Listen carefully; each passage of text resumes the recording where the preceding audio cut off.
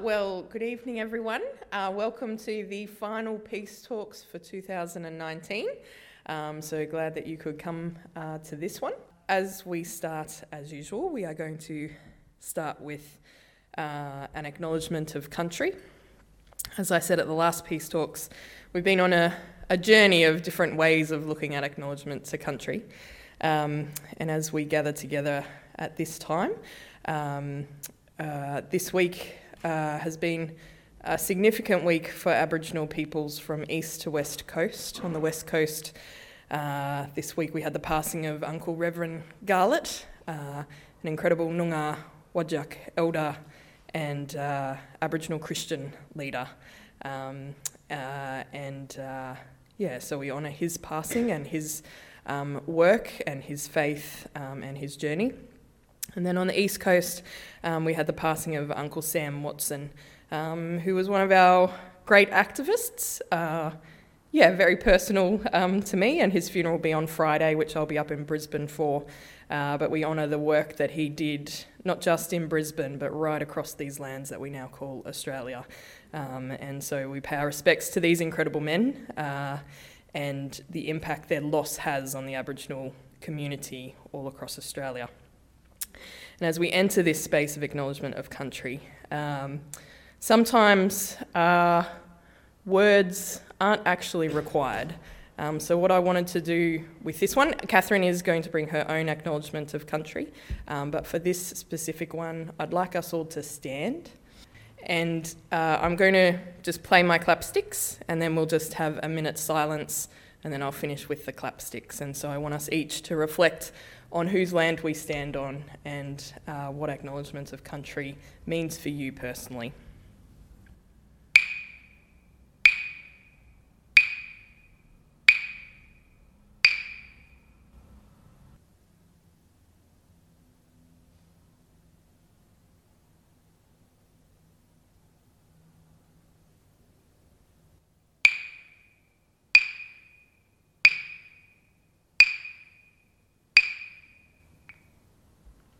Thanks, everyone. So for our final Peace Talks for 2019, and as an introduction to Advent, so as you know, I've just been announced as the new CEO for Common Grace, and yes. And so tomorrow, one of my Advent series is always my favourite, and Advent, our series is starting tomorrow, and we'll start with a reflection from Reverend Catherine Ranger, so a kind of leading on from this discussion that we'll have tonight. So I would like to invite up Reverend Catherine Ranger. So Reverend Catherine Ranger is a priest, a chaplain, a teacher and a theologian. She is a member of Friends of Sabeel Australia, a group associated with the Sabeel Ecumenical Liberation Theology Centre in Jerusalem and the Palestine-Israeli Ecumenical Network.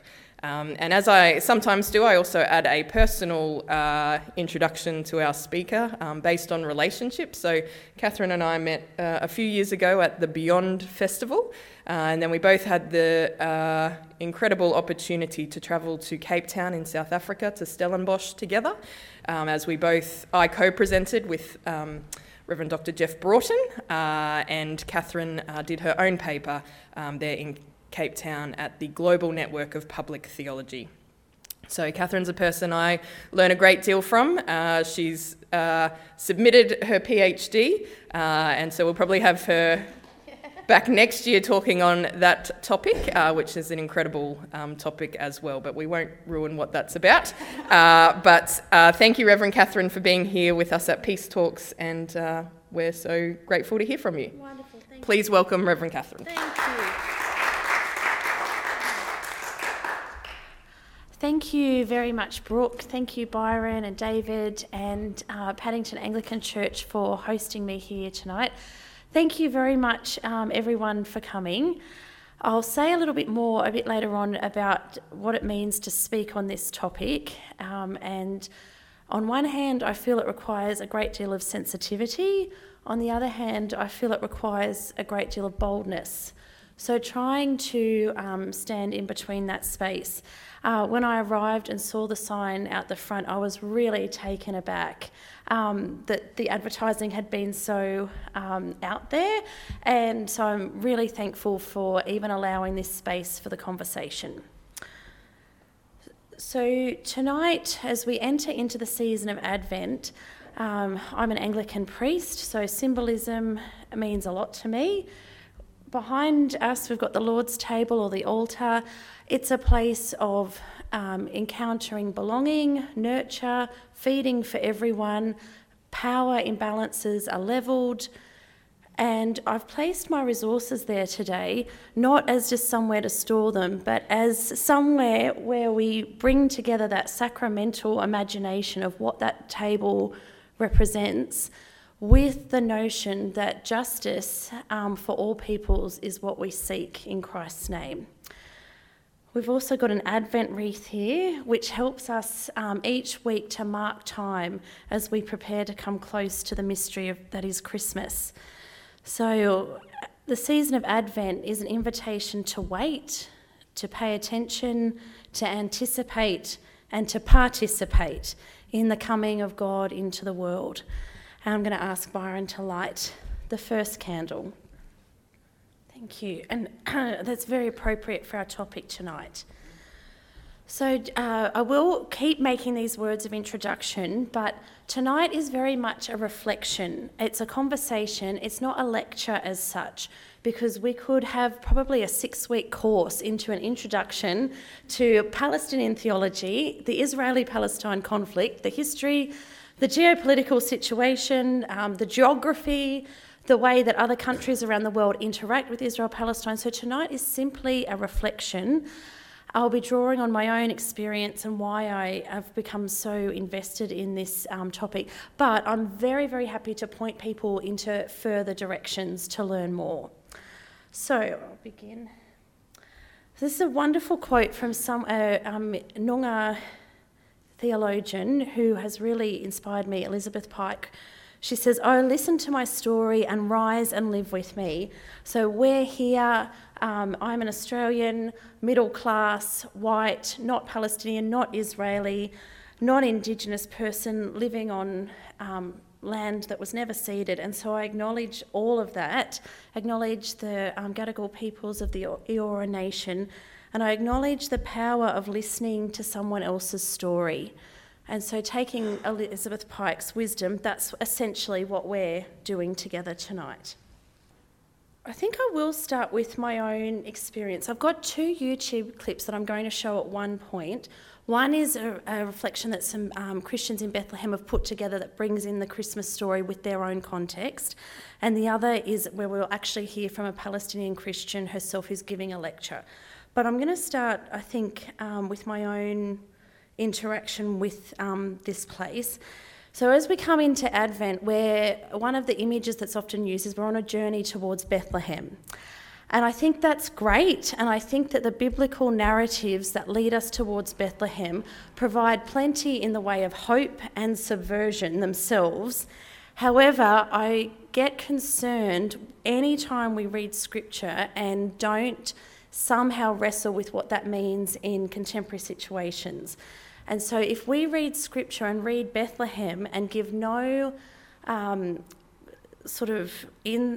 reflection on what Bethlehem is like today, I think we're missing something. And then I think the danger is that then blinds us to injustices in other situations. So our focus tonight is Bethlehem today as part of a bigger Advent journey towards Bethlehem through scripture and song and all that we'll do as we prepare for Christmas. In 2013, I was really fortunate. I went to Israel-Palestine on this wonderful trip. I had no idea about anything to do with the Israel-Palestine situation at all. It was just an opportunity that my university offered.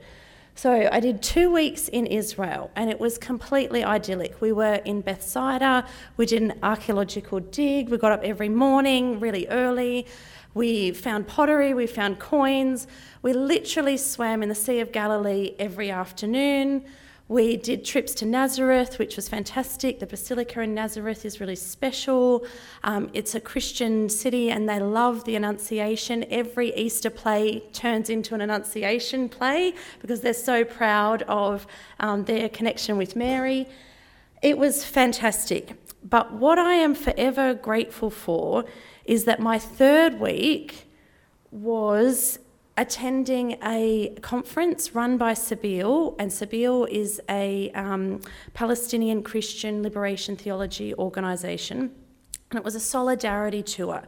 So it was actually a young adults conference. There were 140 people from nations all over the world, and it was an incredible week. The time in Israel I'd actually found quite disorientating in a spiritual sense, in the sense of the reality of Jesus' earthly life became so vivid that I really didn't quite know how to integrate that with my faith that I'd had. Like, how do I've got this vision of my faith, now I'm really coming face to face with a first century 30-year-old Jewish male who lived according to certain customs and in a certain very small communities.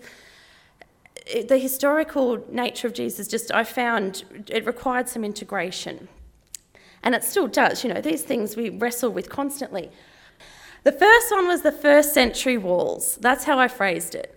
The second one, 21st century walls. Coming face to face in Bethlehem with the separation wall, coming face to face with human rights advocates, peace activists, Israeli soldiers who had decided not to do their compulsory military service.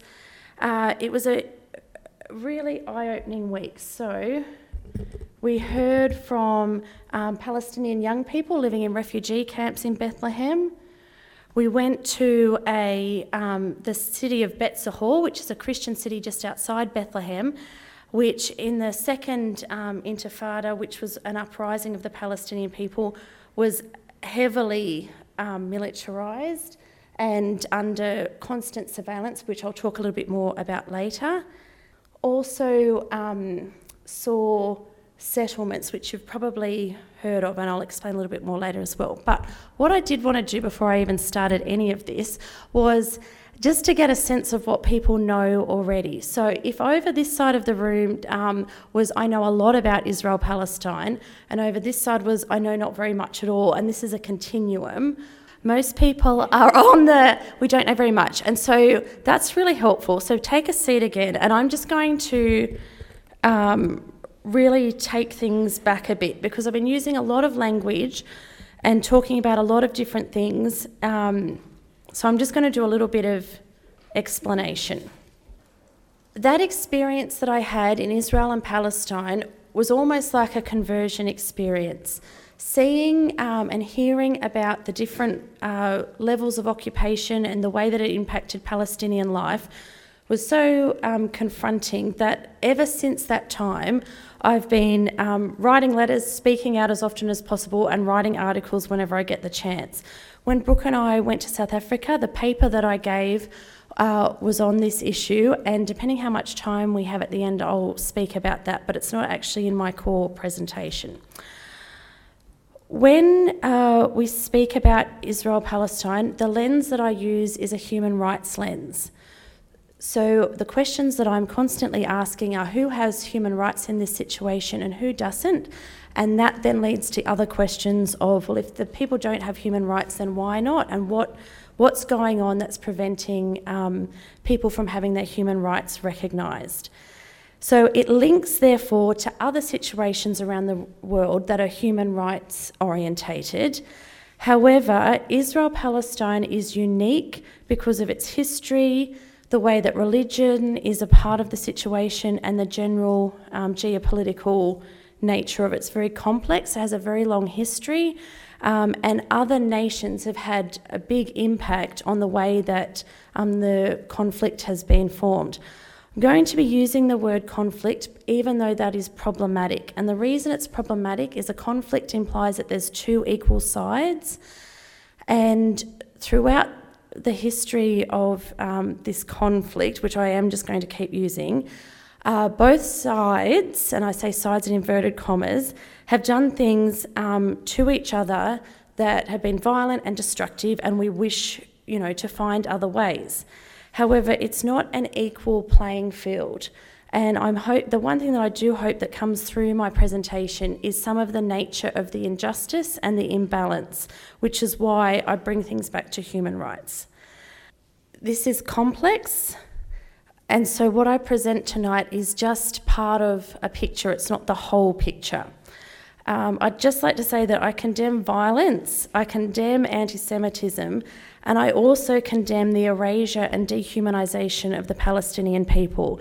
And I guess if I had a purpose tonight, it is that idea of bringing the story alive and allowing us to hear from some Palestinian people themselves. So I just feel like I've got a lot of content here, but I do want to show this clip now because I think the visual will really help to set some of the scene.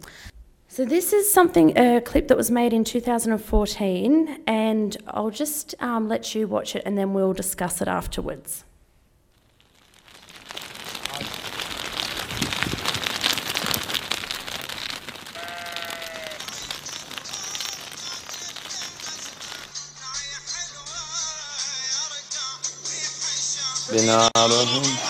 I like this song very much.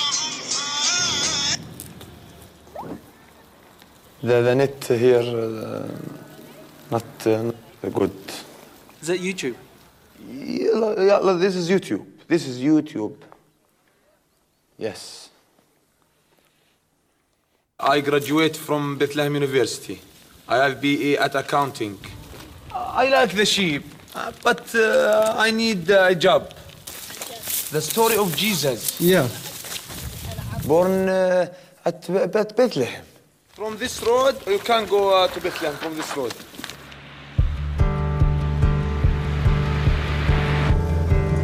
This is Bethlehem. It's a small city, not big city. Near Bethlehem, we have big wall. Mary and Joseph, if he coming today, no way, because the big wall is close to Bethlehem. He want permit from Israel. I come here every day at 1 o'clock a.m. to sell coffee and tea for the worker who cross to Jerusalem. In the back of me, there is the wall, 12 meters in the sky with 700 kilometers around Jerusalem. It's very hard to come into Bethlehem because people think the Palestinian people are terrorists. Bethlehem is the city that Jesus born in it. He come to tell the people about the meaning of the peace, the meaning of the love, the meaning of the life together.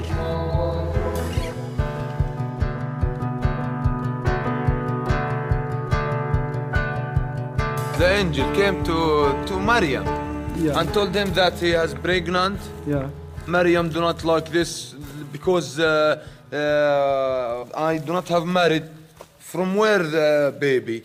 Their family and killed him. The honor, they killing. Honor killing. Honor killing. In our land, you must marry. It's shame for us. If it's not be killed, they will be thrown from her home.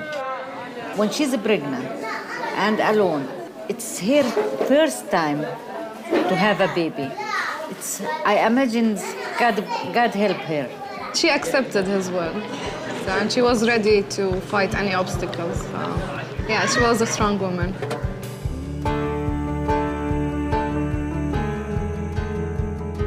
God is a king, and whatever circumstances we live, we have his identity and we give him our loyalty too. This is a water container.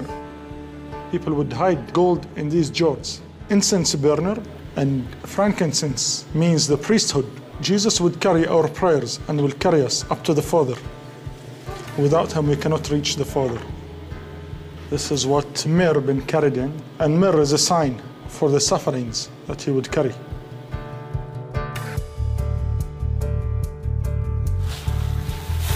They expected to see a prince in a castle. They did not expect a baby born in poverty. He's not rich. it's very poor. I know all this. God loves the poor people, rich people, all people. He's a refugee. Jesus is a refugee. They wanted to kill him. There was order to kill all the children of Bethlehem, newborns to 2 years old. That's why she flew to Egypt. Jesus born a refugee because God, he wanted to teach us how, if Jesus born a refugee, what about us? And he teaches us about to give forgiveness and love.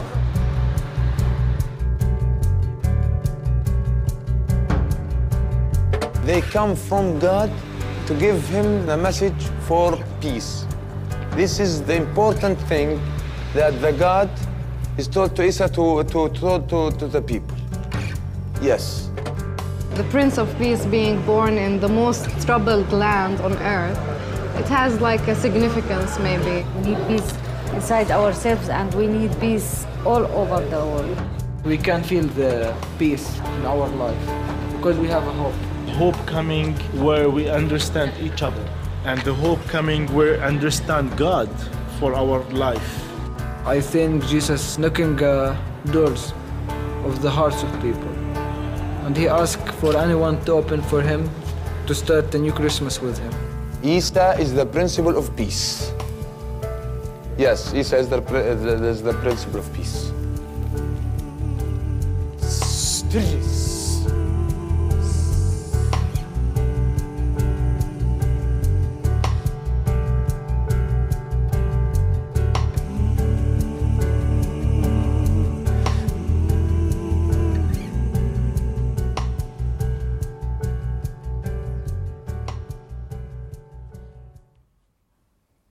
Did anyone notice anything that they might like to share with the group?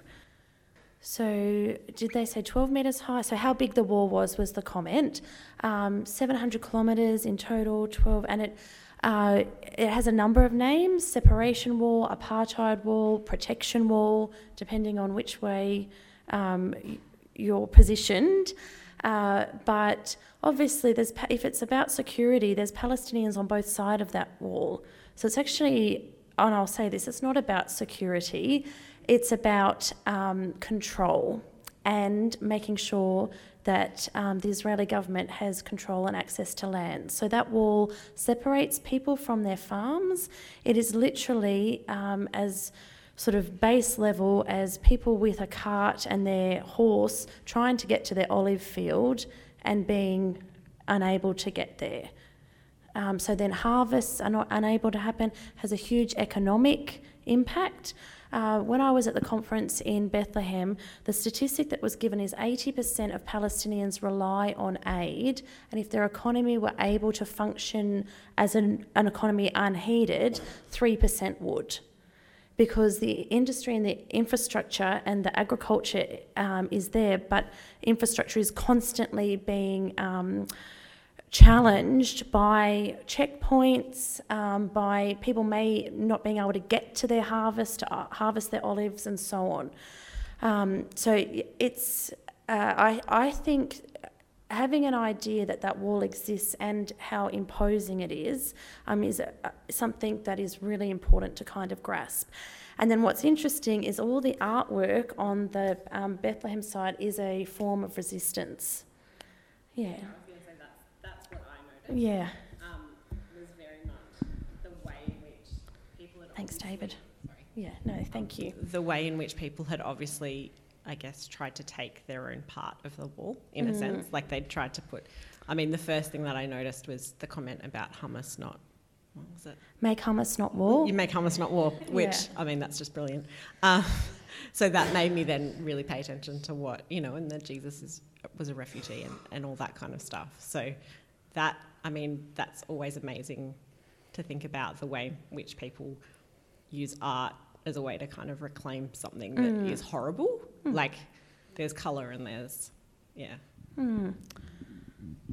Anyone else?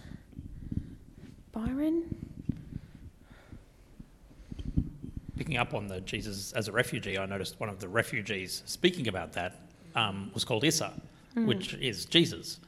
And so I guess I was struck again, I mean, I know this is what we're talking about tonight, but struck again by the presence of Christians amongst the Palestinians. Thank you. So when I'll keep going. When I was there were a few situations that took me aback. As an Australian going to Israel-Palestine, I had freedom of movement. There were people in our conference who were Bethlehem residents who could not go to Jerusalem, which is 9 kilometres away, with the rest of us to visit the Holy Sepulchre, which is the Church of the Resurrection, because they didn't have the right permit. So that real disjuncture between the international community's view that the Christian tourism pilgrimage industry exacerbates versus the reality of Palestinian Christians and Muslims on the ground is something that is one of the reasons why I continue to speak. Because as a Christian, I feel sometimes Christianity exacerbates this situation really unhelpfully, and more as an Australian it also does, as our government's policies become less and less, I would say, even-handed. They are far more in favour of Israeli government policy without much consideration for the actual Palestinian people. I'm now, and just one other thing I'll say about that pilgrimage experience, and I realise that I'm jumping a little bit over the place in terms of context, but I think it is also important, as well as that wall, to realise that the people in the West Bank are living under a military occupation, and what that means. The people in Gaza are living under a siege, so their movement, it's called there's 2 million people in the Strip, and I'll move to my next slide. This has a bigger context, this slide, because it shows the changes over time. But if we look at that 2012 slide, there's one of these for you to take home that actually takes the situation up to 2018. So you've got the Gaza Strip down there. It's sometimes called the largest open prison in the world. 2 million people live there, but their movement is highly restricted, and the goods that go in and out are controlled by both the Egyptian border and the Israeli border. In the West Bank, that film showed us, something of the ugliness of the checkpoints and the ugliness of the wall. And one of the things I wrestled with in giving this presentation tonight is how much of the ugliness of living under military occupation to share with you. Because there are film clips that you can find of activists who film, the night raids. So those people in the refugee camp in Bethlehem, and I've chosen not to show people tonight the actual footage because I don't know your backgrounds and I don't know, your interactions and so on of being under or interactions with authority or police or whatever. But and I just wanted to be fair to you and to what you'd come to, but it's awful. This is one way that you control a people. You keep them fearful, you keep them under control, and you never know if your son or daughter or your husband or your brother or your mother will be arrested next. So all those streets that we saw in that film are heavily patrolled by Israeli military who will get an order, it's this house tonight, and that's the target. Living under military occupation is actually something that we can kind of imagine from a biblical perspective too, in terms of Jesus' life under Roman occupation and the way that the gospel challenges those power structures. Within Israeli society, it's obviously a very mixed society. It's not a monochrome society, and there are different groups within that society itself that are pushing back against the occupation, that realise that both the oppressed and the oppressor their humanity is being affected by this situation. So there's people within Israeli society who actually go to the checkpoints where people have to try to cross to get to work, or like we saw in that film, if they work in Jerusalem at 8 a.m. and they're lucky enough to have a permit, then they may have to line up at 4 a.m. just to have time to get through. And there's international people who come and bear witness, but there's also people within Israeli society that bear witness to that too. one of the things I often say is all Israeli young people have to do 3 years of compulsory military service if you're male, 2 years if you're female. And imagine what you could do in 2 or 3 years of your life as a young person. You could do an electrician's apprenticeship, you could do an arts degree, you could do an engineering degree, you could go and be an au pair for a family, you know, you could do land care for 3 years, all these things, and instead compulsory military service actually, for a lot of people, some it entrenches more stereotypes and anti-Palestinian people, but for a lot of people, it just actually traumatises them. Standing at checkpoints and stopping old men and old women from going and visiting a relative, it's, and you know, I'm not taking away from the fact that it's the Palestinian people that are suffering the most in this situation, but you can see that this situation is not good for anyone. And that's why peace activists continue, I guess, to do the work that they do. As always, with all our talk of peace, we know there's no peace without justice. And so justice is absolutely at the heart of this. Now, I'm just going to give a brief overview of some of the history of how the Israel-Palestine situation came to be. So, prior to World War I, it was part of the Ottoman Empire, and there's a history before that. At the end of World War I, the British came in, and Palestine was under British mandate, which means essentially a colonial foreign power. There were Jews, Muslims and Christians, all part of the community. Over time, more Jewish people migrated to Palestine, and then the horrendous World War II and the Holocaust occurred. After that, it was almost, there were a number of forces at play. There was a Zionist movement within some Jewish communities that felt they needed to have a homeland, and that homeland needed to be what was historically connected with ancient Israel. However, the global community was starting to feel, that we need to make some sort of recompense, and a number of places around the world were offered as a Jewish homeland potential, even Western Australia, which would have had its own dispossession of those traditional owners. And it was almost sadly like as if the Western countries actually still didn't really want to integrate lots of Jewish refugees, so this became a really convenient solution. We'll create the state of Palestine, or the state of Israel, which happened at the stroke of a pen from the United Nations in 1948, and in that moment, the Palestinian people were dispossessed. And then there was a lot of fighting on the ground, and there was a large-scale dispossession of the Palestinian people, because this would happen anywhere. If all of a sudden Queensland decided we're going to live in New South Wales now, and New South Wales people can just move out of their homes, it's a human situation that is always going to lead to disaster whenever you come in and take someone else's land, essentially.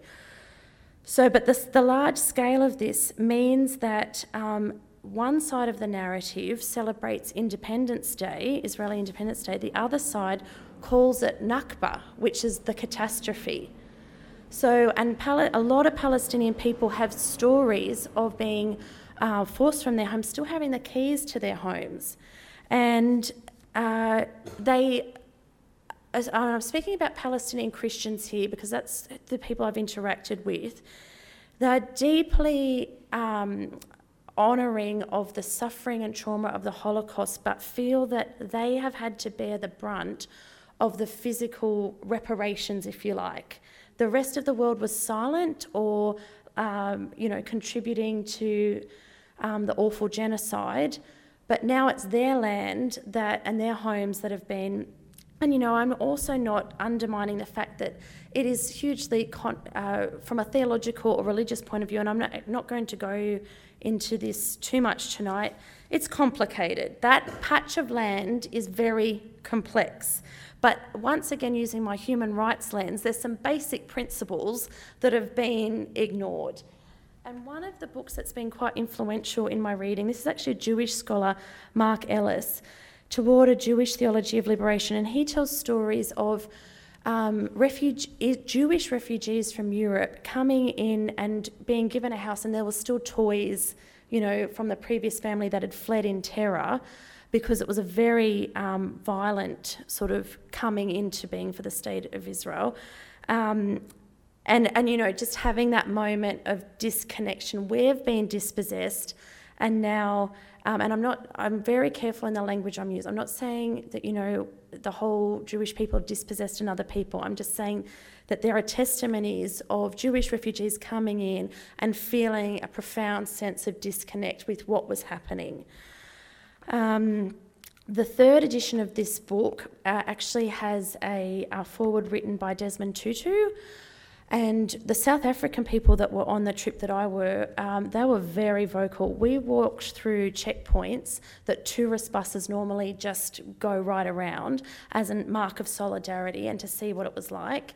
And they were singing their protest and freedom songs, like quite provocatively. But I felt for our Palestinian hosts, because it's almost like we had the freedom to do that, but we weren't under surveillance. And like the Palestinian hosts were like cheering them on because it was such a moment of solidarity. But you just know that we'll go back home again, and they've got to continue their work on the ground.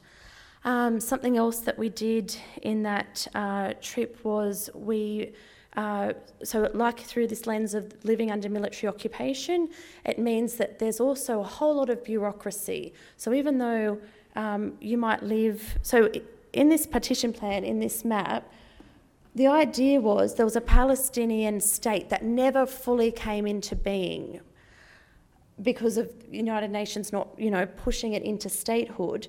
And so in that last map, the 2012 one, all those green bits that are the West Bank, it makes no sense that they are under Israeli control if they're Palestinian areas. And so, but they are essentially under the military occupation.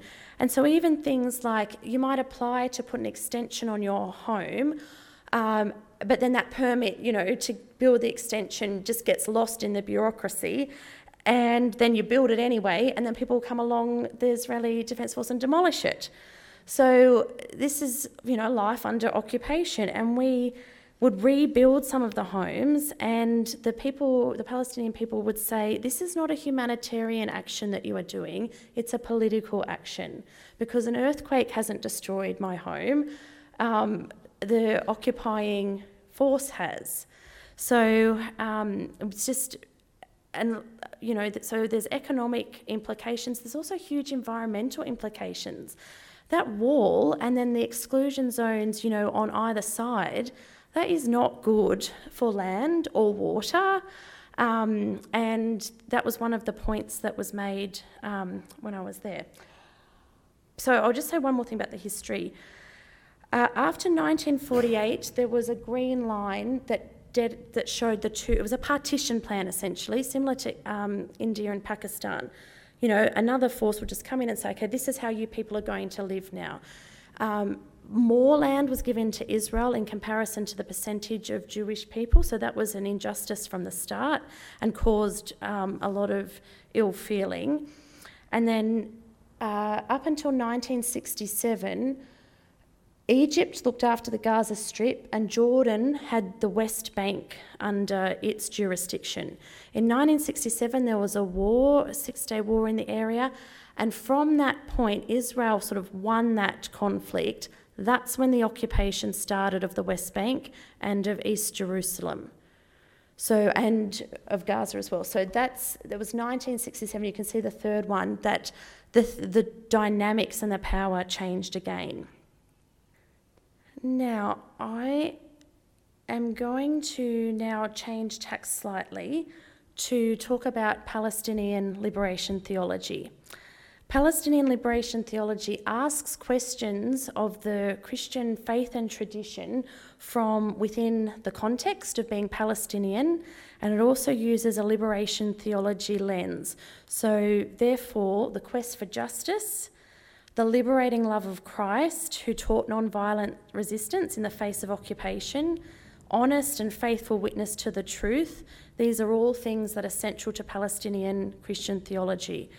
The other aha moment for Palestinian Christians, such as Naeem Atik, who wrote, this is his latest book, The Palestinian Theology of Liberation, the Bible, Justice, and the Palestine-Israel Conflict, is that not only did they live in the land of Jesus' birth, but Jesus knew what it was to live under occupation, and so do they.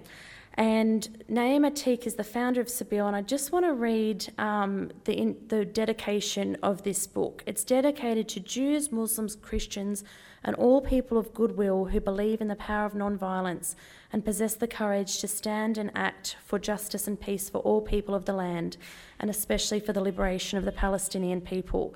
So there's a real commitment to work both ecumenically and from an interfaith perspective as well. Something that I've learnt from Palestinian Christians is they have a saying called samud, which is Arabic for steadfastness. So what does it mean to remain steadfast, to continue to live, to go to work, to raise your family in and to offer non-violent resistance in this situation, to remain steadfast. There's another saying, to have hope where there is no hope, which, is just so profound. But, what does that mean and how to live that out? We're going to hear from Arij Masood, who was in Canberra and did a tour of Australia last year. She is a student at Bethlehem Bible College, and we'll actually watch her clip, and then I'm going to stop and we'll have our question time. While we'll get that up, I've just got a few more notes here. That Palestinian liberation theology also has at its heart, thank you, a vision of sharing the land based on human rights, international law, and inspired by the Christian faith, the equality of all people, and a commitment to justice and peace. So we'll listen to Arij now, and she talks about something of Palestine, the experience of living in Palestine, as well as she gives some testimonies of how Palestinian liberation theology is worked out in practice. I get asked a lot when people know I'm a Palestinian Christian, when have you converted? I always tell them, since Christ was born there. It's amazing how people forget that this is where Christianity starts. And even though a lot of people forget that, we do have a strong presence and a strong influence on the community. But that does not mean we are bigger in number. We once used to be more than 30% Christians in Palestine. Now we are less than 0.9%. And people are still immigrating and leaving the country. What terrifies me the most is that where Christianity started, it might be the same place where Christianity is going to end. And I really pray that this would not happen. It's very sad to visit the Holy Land, to look at buildings, churches, but they're empty ones, and not seeing the living stones of the land actually be there and bless the place and be able to receive that blessing. As well as growing up under occupation as a Palestinian Christian, it caused me so many challenges, personal challenges. I didn't know how to be a Palestinian Christian. How can I be a Palestinian with an international definition of an enemy, yet be a Christian who I'm asked to love my enemy? It made me wonder how easy it must be life for people when their worst enemy is their neighbor, or someone they just been rude to them on the streets, or their ex-best friends. But for me, I actually have an enemy. How can I love my enemy? I didn't want to believe in this. I refused to have it as part of my identity as a Palestinian Christian. But if I want to be a Christian, I have to take the entire Bible and not take it into bits and pieces. And I have to love my enemy. It's challenging, it's not easy, and it's not something to be taken for granted. I learned that loving my enemy is a responsibility on me. It's a responsibility that I have to love my enemy enough to let them know what they're doing wrong. When you love your friend, when you love your family members and they're doing something wrong, you let them know. And that is my part as a Palestinian Christian who loved my enemy, to let them know that they are harming themselves and they are harming others by the acts they're doing and by dehumanizing people, because they are ruining the image of God in those people, regardless if they're Christians or not. So I take that still till today as part of my day-to-day responsibility to be a Christian who do love my enemy, my actual enemy. Quoting from the Kairos document, the Kairos document is a Christian document written by Palestinian theologians. It's an ecumenical document as well. It addresses the issue from a theological perspective. It says, aggression against the Palestinian people, which is the Israeli occupation, is an evil that must be resisted. It is an evil and a sin that must be resisted and removed. Christian love invites us to resist it. And that's what I ask you to do today. When you ever see any sign of hate, to resist it. Any sign of sinful acts, to resist that. But when I ask you to resist that, that does not mean by violence resistance, but what we call creative resistance. And creative resistance is something, it's not easy, it's another challenge. There's so many challenges being a Palestinian or being someone in a conflict place. Creative resistance is a way that would, a peaceful way that would tackle the humanity in the person in front of you. And yes, I'm using person to describe my enemy, because they are human and they can find their humanity if challenged. For example, I was crossing the checkpoint. As you saw in the image, it's not easy to cross the checkpoint. I must have a permit to cross the checkpoint. I had my permit with me. My friend was with me as well, and she had her permit. But we didn't have our magnet cards. We usually pass without our magnet cards, but this time was a problem. Magnet cards are small cards that have your fingerprints, your eye prints, and your pictures and everything. We usually pass without it, but this time was a problem, and the soldier, she refused to let us pass. She's like, if you don't have your magnet card, you're not gonna pass. We start arguing with her, it's like, we always pass, it's not a problem, we have an appointment, we have to be in time, and I know how much you people respect time, so it was very challenging for us not to go, not to be there. She started screaming, it became tense for her, she did not want to let us pass. Another soldier comes in with his gun and he's like, what's happening? And he hears what she's saying and he's hearing what we're saying, and he gets upset and he starts screaming. Everyone's screaming, I want to scream. But then what kind of creative resistance if I participate in that game, if I start screaming as well? So I tried to do it in a creative resistance way. How can I, as a person, apply loving my enemy in this situation where it's needed the most? I took a breath, a long one. I had to calm down to be able to act peacefully. Only then I noticed that the soldier who came in has a tattoo on his arm. And the tattoo on his arm has scrambled words of love, peace, humanity. And I was shocked. How can you believe in such values so much that you have them inked on your arm, but yet not applying them in this situation? So I just told him, you have a nice tattoo. And he was surprised. He was reminded of his humanity. He was reminded of his values, that he posed. He did like this to the other soldier who was screaming. And he said, okay, today you can pass. Only today. But this only today you can pass is a big deal, because an Israeli soldier, from my experience with them, would never change their mind. They can never seem weak to us. So yet he still changed his mind and he let us pass, but only for that day.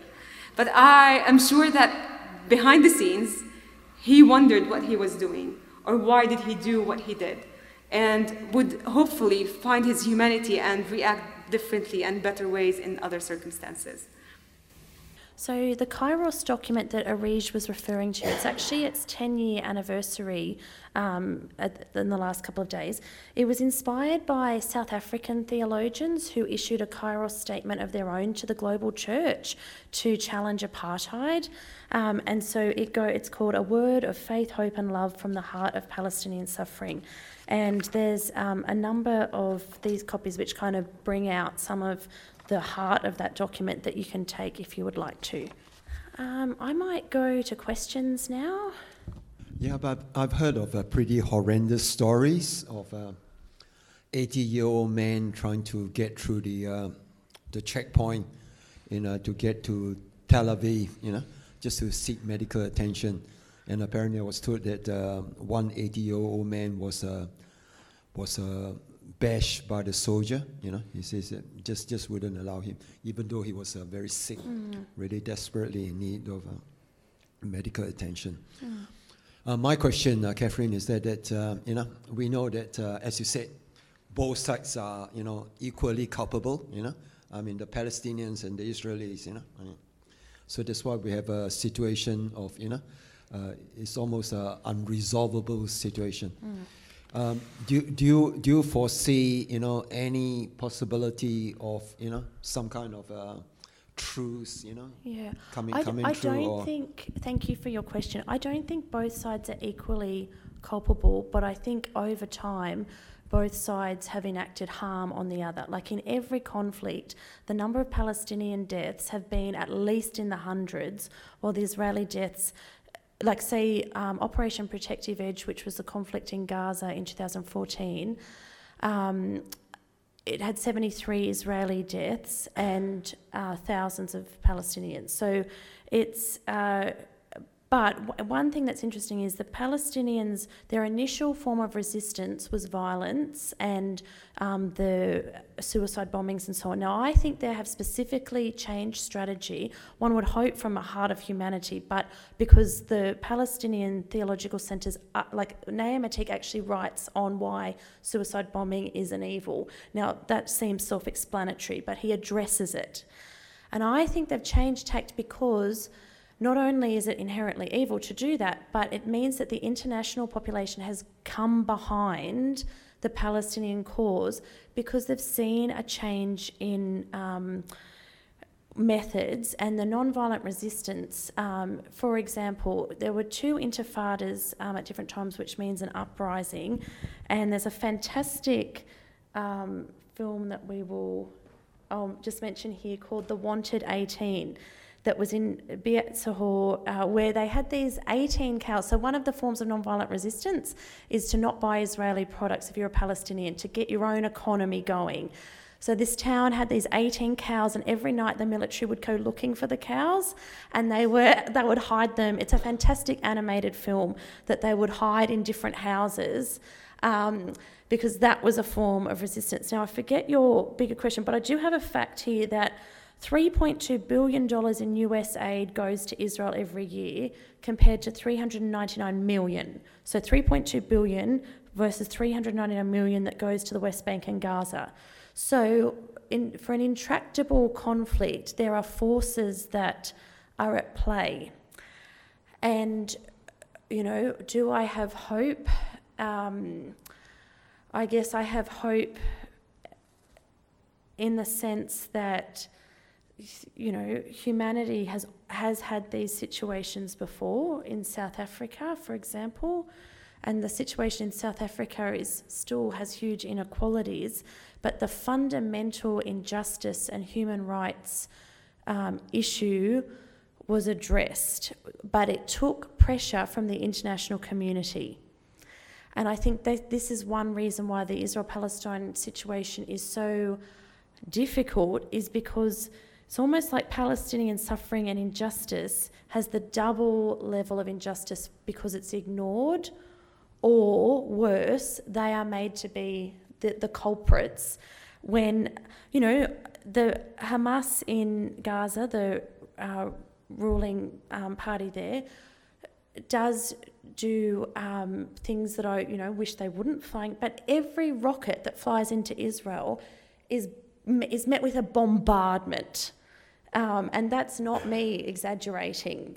And the cruelty that can exist is, so I won't go too much into sort of the politics but I think the first step is for the international community to recognise Palestine, and then from there, other steps could be taken. And to end the occupation. Those two things are needed for any further steps. So kind of following on from that, I'm conscious that even, say, in the international community, I have friends who are either Jewish and or work very closely with Jews and feel aligned with them. How do you even, I guess I would wholeheartedly agree with you, but I guess even in the international community, when we're so far removed, it still seems a very fraught thing to have conversations and try to constantly batten down every issue that might, come up in that conversation. How can you think of some, I guess, actual practical things ways that we can converse with people that will actually contribute peaceful conversation, as opposed to simply going, therefore having people assume that we're anti-Semitic or that kind of sense of wanting to have a conversation, but for not to have it be shut down. Thank you. I think the Jewish community worldwide is very diverse, and one of my hopes actually lies in young American Jewish people who are really distressed that their religion's being hijacked for military occupation purposes. One of the other ironies of this situation is that any Jewish person throughout the world can come and live in Israel, whereas Palestinian people who are refugees in surrounding nations like Lebanon and Jordan, or in refugee camps because they've been displaced within Israel, Palestine. So in 1948, they might have used to live in Nazareth, say, now they live in Gaza because of that huge movement of peoples. And so in America, they have this thing called the Birthright Tour, where any Jewish young person can go on a fully funded tour of Israel because it's their birthright to do so. Now, I've seen footage of people walking off that Birthright Tour saying, we want to, kind of making their own tour. So they've gone off and they've said to their leaders, you're not showing us the truth. We want to go and meet with Palestinian people and find out what is happening, essentially in our name. So that's one thing. Like, there's Jewish Groups for Peace, Jews for Peace, which is a big American organisation. I think being really careful with language. So I try and say things like the Israeli government policy, the Israeli military. It's not like Israel who is doing this. That government is as fraught as a lot of governments that we're experiencing at the moment. It's, presidents under corruption charges. So I think being really careful with language, and I don't know if this is helpful in that conversation, but I also think it's about addressing our own communities, or not necessarily first, but one of my real beefs is so Christian pilgrimages. I write to theological colleges and groups all the time and say you're going on a tour of Israel, but Bethlehem is in your itinerary. Therefore, why doesn't your big thing say we're going on a tour to Israel, Palestine? Because you're erasing the Palestinian people and their experience if you don't acknowledge that. Similarly, even if you're going, in 1948 when the petition happened, and I wish this had have happened more fully, Jerusalem was supposed to be set aside as a United Nations city in a similar way that the Vatican has this kind of, its own form of governance within our global community. Now, I don't feel that fully happened. West Jerusalem became part of Israel. East Jerusalem was still, up until 1967, part of Jordan. But that East Jerusalem is where the three major holy sites are. So, of course, it's going to be fraught.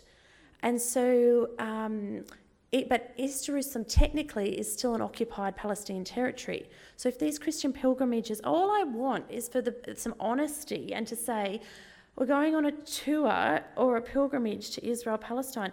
To use Palestinian guides would be the next step.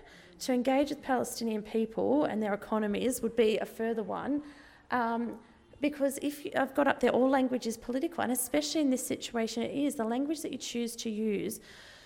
So here I'm addressing Christians to other Christians, and we have enough problems, like, in this space. So not just in this issue. And I've got another friend with a Jewish background who, she knows where I stand, but we don't discuss it so much. So I think, that what I said at the start, sensitivity and boldness, if there's some way to communicate a little bit of the human rights, but I think it's like anything, you just have to choose relationally, but I hope those things have been some helpful guides. I'd like to just expand on that a little bit. You mentioned the word anti-Semitic, and I've been sort of taking interest in these issues since I became sensitised to them in the early 80s, so that's close on 40 years. And I noticed the word anti-Semitic is one of the biggest, some of the armoury in the Israeli language. Mm-hmm. I mean, it's thrown around in Sydney if you would disagree with some particular thing. As soon as there is any kind of disagreement, up comes this anti-Semitic.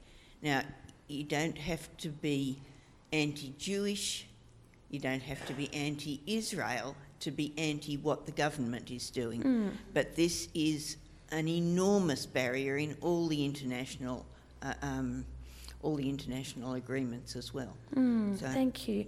And anti-Semitism is on the rise, largely due to right-wing discourse. Yeah, and it's horrible. And yes. But to have that as the part of the armoury against people who don't have an equivalent anti-Palestinian word or whatever it is, that brings in the whole Holocaust. It brings in a whole lot of stuff, and it's just something that I try and make sure that I'm aware of it when it's happening, and I sometimes call it out.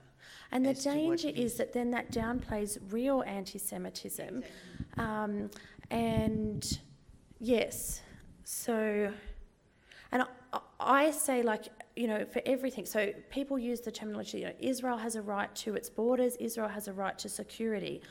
Well, Israel has a right to, a homeland. Well, so do Palestinian people. Palestinian people have a right to security, to not to be, brutalised by military practices, arbitrary military, to not undergo collective punishment. Collective punishment is a real fact, and that's against international law. So for everything, the state of Israel is what it is, and by and large, the majority of Palestinian activists are now either trying to get the Palestinian state up or equal human rights up.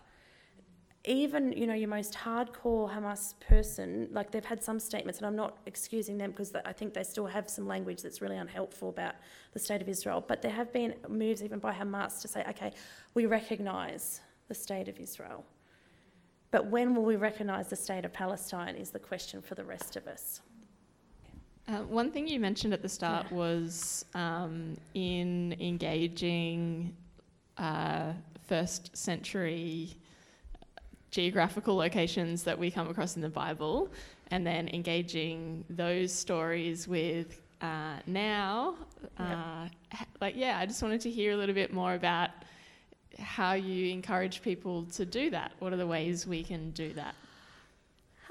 So I've done a lot of work on Matthew chapter 2, which is Herod and the Magi and the massacre of holy innocents, and the way that Jesus is put into that text as contrasted with Herod constantly. So this powerful king, this weak baby, but the true king, who then is alive at the end when Herod is dead. So it's sort of this subversive thing about where the power really lies.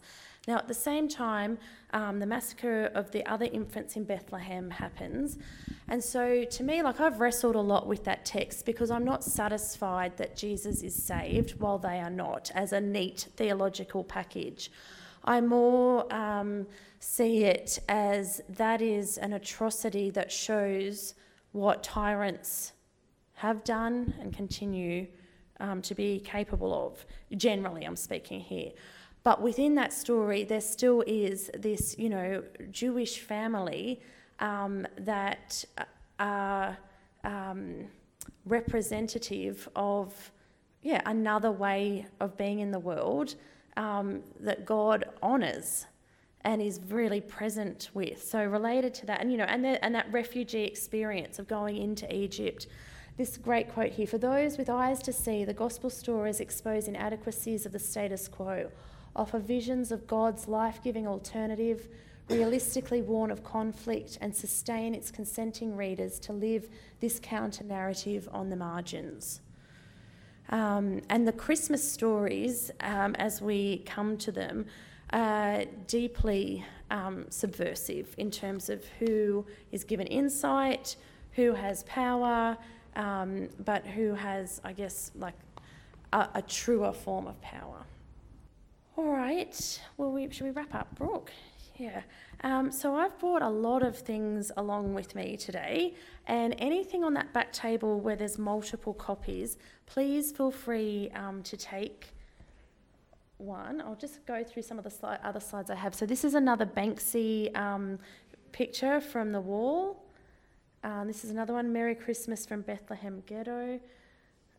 And then my response is, did I go through everyone? So I'm a member of the Palestine-Israel Ecumenical Network, and if you'd like to join the mailing list, there's a way to do that at the back.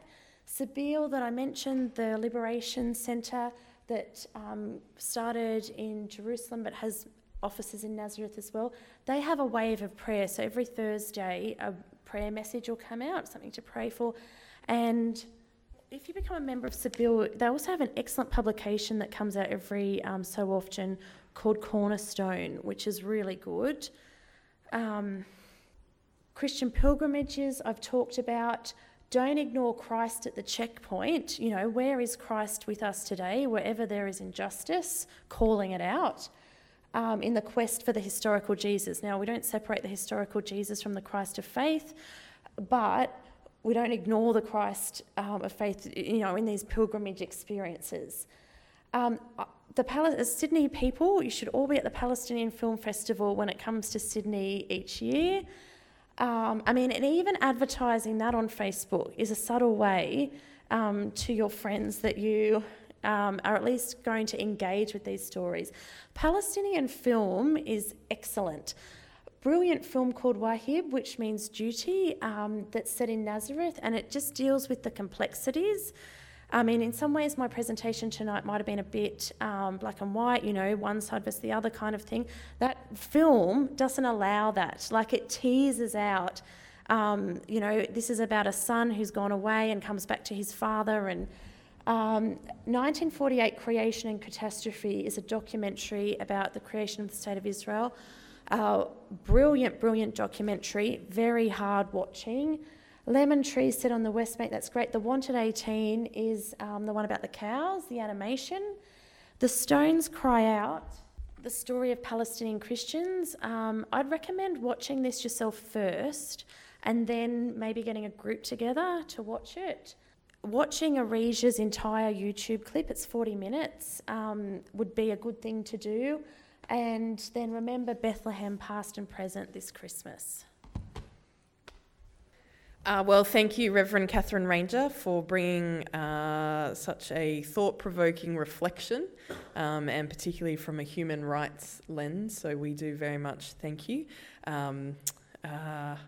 Obviously, in my work, helping people to open their eyes and see truth and justice is very important, and I must admit I have very little understanding. I didn't until this year even realise that there was the separation wall.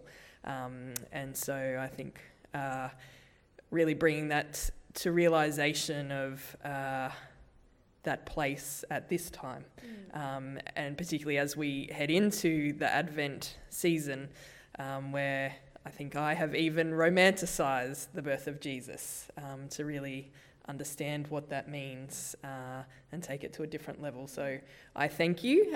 Could you please thank Reverend Catherine?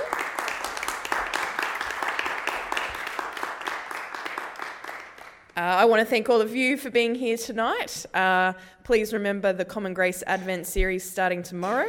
So if you don't receive that in your email inbox, it means you are not signed up for the Advent series or not signed up for Common Grace. So you'll need to go to the website and put in your email address. And also tonight, Sue Davis has brought along some Aboriginal items from Auntie Jean Phillips. So if you're looking for a Christmas present for someone, there's a range of things.